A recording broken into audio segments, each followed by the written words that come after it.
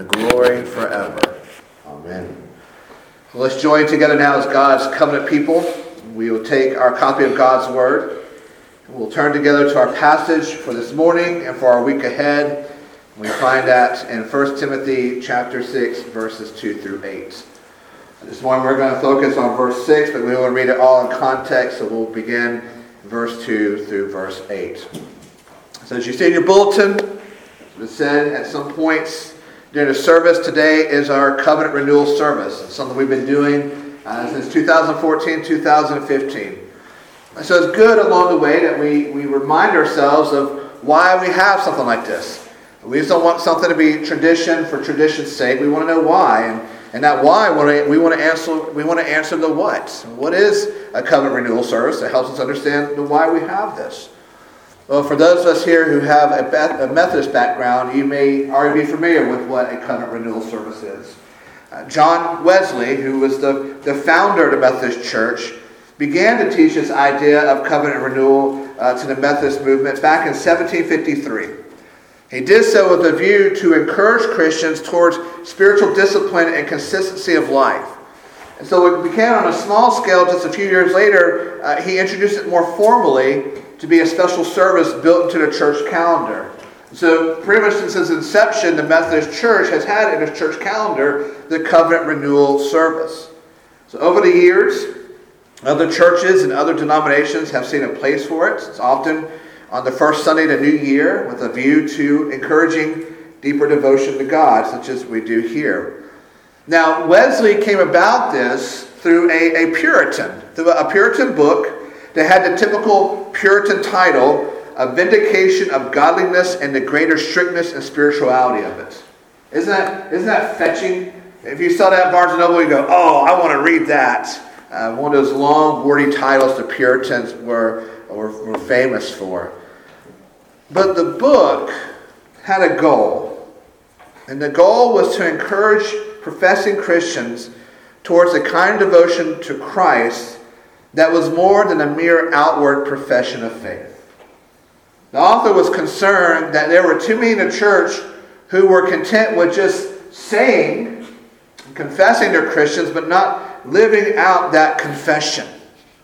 The author believed in God's sovereignty and salvation, but he did not see that as taking away from a Christian's duty before God to live out their new life in Christ. This is based in part on Philippians chapter 2, where the Apostle Paul says, work out your own salvation with fear and trembling.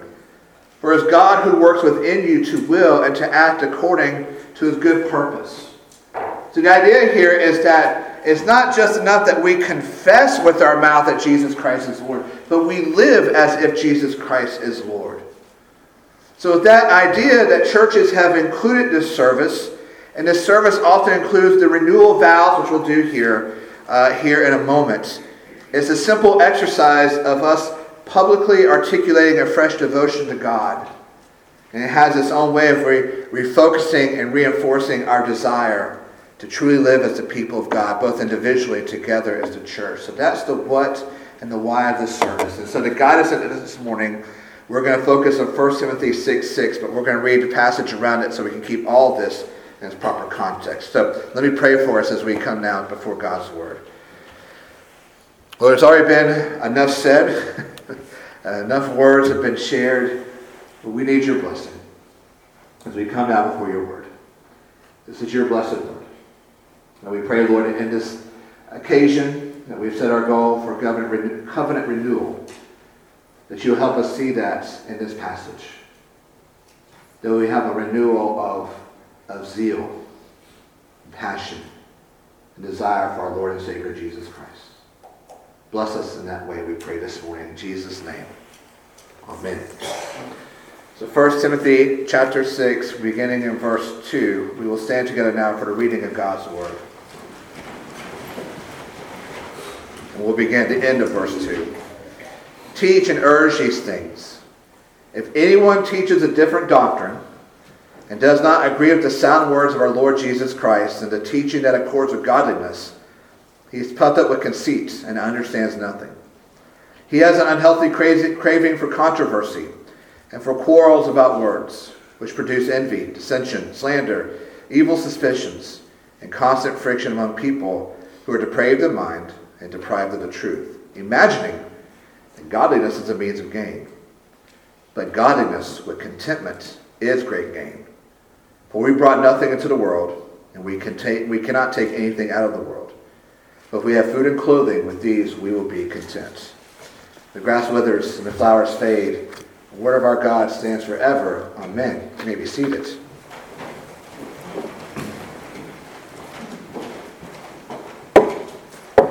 So as we set aside this time this morning, and hopefully not just this morning, but throughout this week, to think about covenants and covenant theology.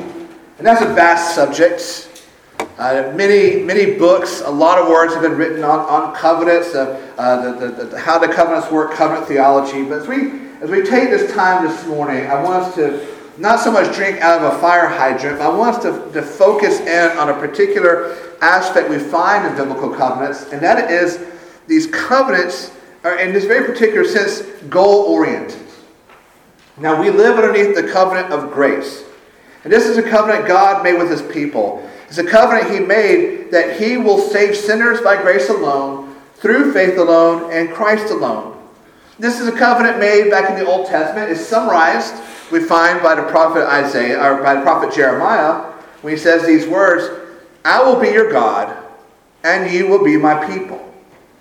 Now, I want to just take a moment to think about the goal orientation of this covenant. That God had this goal.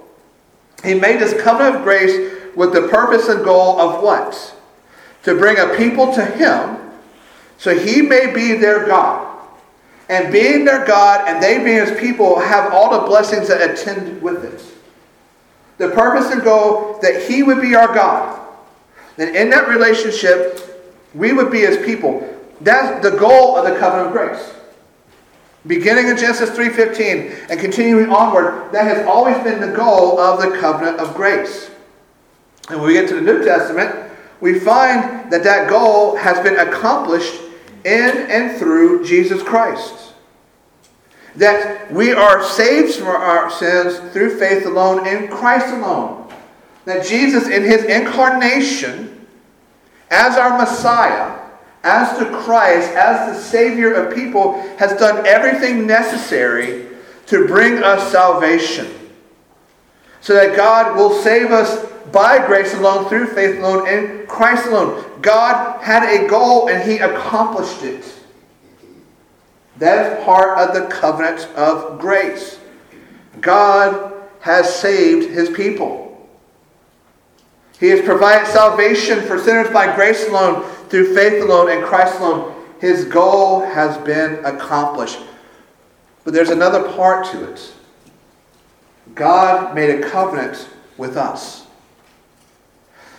And when God calls you and me into that covenant through faith, and only God can do that because God is the one who made a covenant. He has the stipulations of covenant. But when he calls us into this covenant with him, through faith alone and Christ alone, and the Holy Spirit comes, takes our spiritual heart of stone and gives us a spiritual heart of flesh. And in that spiritual heart of flesh is already ingrained the DNA covenant goals for us to attend to. Mainly, that we will grow to be more and more like Jesus. That is the goal of the Christian life. That is the goal of us being in covenant with God. For us to grow, continually grow, to be more like Jesus. We think of Jesus teaching in the Gospel of John, if you love me, you will keep my commandments. Let's think about that in sort of covenantal terms. What Jesus says is, I have made a covenant with you. I have come to save you through faith alone and me alone. And because of that, you will grow to be more like me by keeping my commandments. So that's the goal of the Christian life. That's our side of the covenant of grace that God makes with us, is that we will grow to be more like Jesus. And when we understand this, we understand the covenant of grace in that way of God making the covenant and our responsibility in the covenant, this will then help us answer the question that has nagged Christians at some point in their Christian lives, maybe briefly, but maybe more so. But that question is, am I really a Christian? How can I really and truly know I am saved? What assurance do I have that I am in this covenant with God? And the answer is in the stipulations of the covenant. Are you growing to be more like Jesus? Are you dying more and more to your sin and living more and more to Jesus and His glory? Your answer to that will lead then to the answer of your salvation. Because when God makes a covenant with a person, this covenant of grace calls them into that covenant, then there is no option but for that person to be changed. They're given a new heart. They're given a directive in life. They're given the means of grace. They're given the church. They're given this growing love for Jesus, a love that is shown in faithful obedience. That is the evidence of true faith. That doesn't mean perfection. It doesn't mean our growth is always going to be a steady incline. If there's anything you know about the Christian faith, it is a roller coaster. We have our highs and we have our lows. We have our peaks, we have our valleys. But there's always that steady growth towards Jesus. And this is what the Bible refers to as growing in godliness. That our whole person has been made new in the image of God. And we are made more and more able to become dead to sin and alive to righteousness. So, godliness then is this inner response to the things of God, which shows itself in devoted reverence for God. Let me say that again. Godliness is our inner response to the things of God, which will show itself in devoted reverence for God. These things of God will shape our attitudes. They will shape our words, our actions. They will shape our lives. You can't help but know somebody's a Christian because they're living for Christ. Maybe not perfectly. Maybe a little rougher on the edges. But you see in them a living for Christ. Thomas Watson, the old pastor, says, "It is a sacred impression and workmanship of God in a man, whereby of carnal he is made spiritual." We will show forth Christ in our lives. That is godliness. In our passage for this morning, for the week ahead, Paul, through that divine inspiration and guidance of the Spirit of God, includes contentment as being part of godliness. He's warning against people who think of godliness as gain, that they don't see it as service to the Lord, but something they can gain from, something that makes them better in some way or another. And he says this, but godliness with contentment is great gain. Godliness with contentment is great gain. But what does he mean by godliness? What does he mean by contentment? We talk about godliness. What does he mean by contentment? Well, contentment means embracing the Lord's will in every aspect of His providence simply because it is His providence. That's contentment. Embracing God's will in every aspect of His work in your life simply because you know He is at work in your life.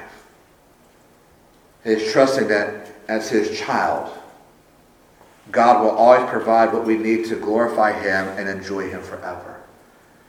Contentment isn't about having the newest, the best, or whatever thing it is. It's living out Romans 8:28. We know that God is at work for good for those who love Him, who are called according to His purpose. So this is talking about who we are. It's talking about making that decision of trusting that the Lord is at work in His providence. And whatever He provides is exactly what I need. Thinking again to Puritans, another Puritan wrote this book back in the 17th century, The Rare Jewel of Christian Contentment. A little smaller title there, isn't it? But this 17th century Puritan pastor looked around at the people in his church and he said, they just don't get it. Christian contentment has been a rare jewel for them. Folks, if that was true for them in the 17th century, think about how much more so it is true for us in the 21st century. How often do we think of contentment as grace? How often we think of contentment meaning that my satisfaction is independent of my circumstances. That the world should never determine my contentment, only God does. How often do we think of that? Or how often we're tempted to think these things that the world provides is what provide or will determine my contentment. It should only be determined by God. It's interesting when we think about the Bible. A couple years ago, we went through a sermon series in the book of Philippians. The book of Philippians is known as the book of joy. It's a very joyful book. Does anybody remember where the Apostle Paul was when he wrote the book of Philippians? He was in jail. He was in prison. He was in chains. But he wrote about joy. And in that book, he talked about his own contentment. Now think about this. He's in jail for preaching the gospel. He hasn't murdered anybody. It wasn't a bank robbery. And it wasn't a mass shooting. He just had the audacity to tell people that they're sinners and God loves sinners. And God will save sinners through Jesus Christ. He speaks about his own contentment. And he uses a term that's commonplace among the ancient Greek philosophical schools. Their vocabulary, contentment meant self-sufficiency, independence from challenging circumstances. But Paul explains that his contentment was not rooted in his own self-sufficiency. He turned the word around and said, my contentment is based upon Christ's sufficiency. That's Philippians 4:13. I can do all things through him who strengthens me. It's a very popular verse for athletes and to put on shirts and to say, right? But in the context of this, it's not about being a really good basketball player or having a really good football team. It's about contentment in Christ.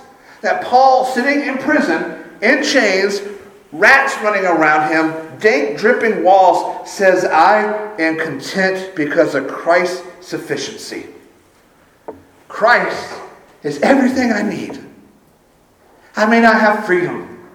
I may be dirty. I may be grungy. I may lose my life. But I have Christ, and that is everything. And that is Christian contentment. That's the direct fruit of having no higher ambition in life than to belong to the Lord. No higher ambition than to be totally at his disposal and the place that he appoints at the time that he chooses with the provision he is pleased to make because he is all that we need. That is great gain in godliness, isn't it? To be so dependent upon Christ. That's all we need. There was a young Scottish minister who was named Robert Murray McShane. He once wrote this. It has always been my aim and it is my prayer to have no plans with regard to myself. That may sound odd to us, especially those of us who keep a calendar, as I do. I have to plan. If I don't plan, then nothing's getting done. So thank goodness we got technology where I put it on my computer, it connects to my phone, which connects to my watch. I'm waiting to get the brain implant, the chip implant, so then it'll make its way to my brain. I'll have less excuses of not doing these things. We make plans. We have to make plans. This may sound odd to us. I have no plans with regard to myself. What McShane was saying was what other people noticed. He had one driving ambition. That's to know Christ. Everything he planned was ultimately towards that. So which means every morning, when he woke up and put his feet on the ground, Robert Murray McShane had only one driving ambition. He wanted to know Christ better. He wanted to know him more. He wanted to know him deeper. And that was his contentment. Godliness will lead us to where we always make Christ our ambition. And that is the great gain for us. Because when we do that, we discover that he becomes our sufficiency. And no matter what is happening around us, we may be content. In my study of this passage, I came across this quote. Godliness is not about acquiring better and more material things. It is instead an active life of faith. Living out of covenant faithfulness in relation to God. A life and a faith that finds sufficiency and contentment in Christ alone, whatever one's outward circumstances might be. It's a mouthful. But I think it's a good summary of what Paul is teaching our passage this morning. And so it should lead us to ask these questions of ourselves. How content are we with our lives? As we look around at everything that God has provided for us, materially, spiritually, all these aspects of our life, how content are we with what God has provided for us? Or do we think maybe the grass is always greener on the other side? If only I had that, it would be better. If only I possessed this trait, it would be better. What Paul tells us here is that our growth in godliness will be proportional to our growth in contentment.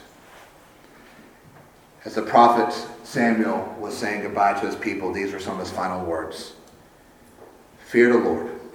Serve him faithfully with all your heart, for consider what great things he has done for you. That's a Christian life in one verse, isn't it? Fear, respect of the Lord, serving the Lord, and contentment, because we consider what great things he has done for us. The greatest being Jesus Christ. Everything else after that, that's just gravy, isn't it? Godliness with contentment is a great game in the covenant God has made with us. May we remember that now as we prepare to come to this table and to this meal that points us to our greatest contentment and goal in godliness, which is Jesus Christ. Let's pray together.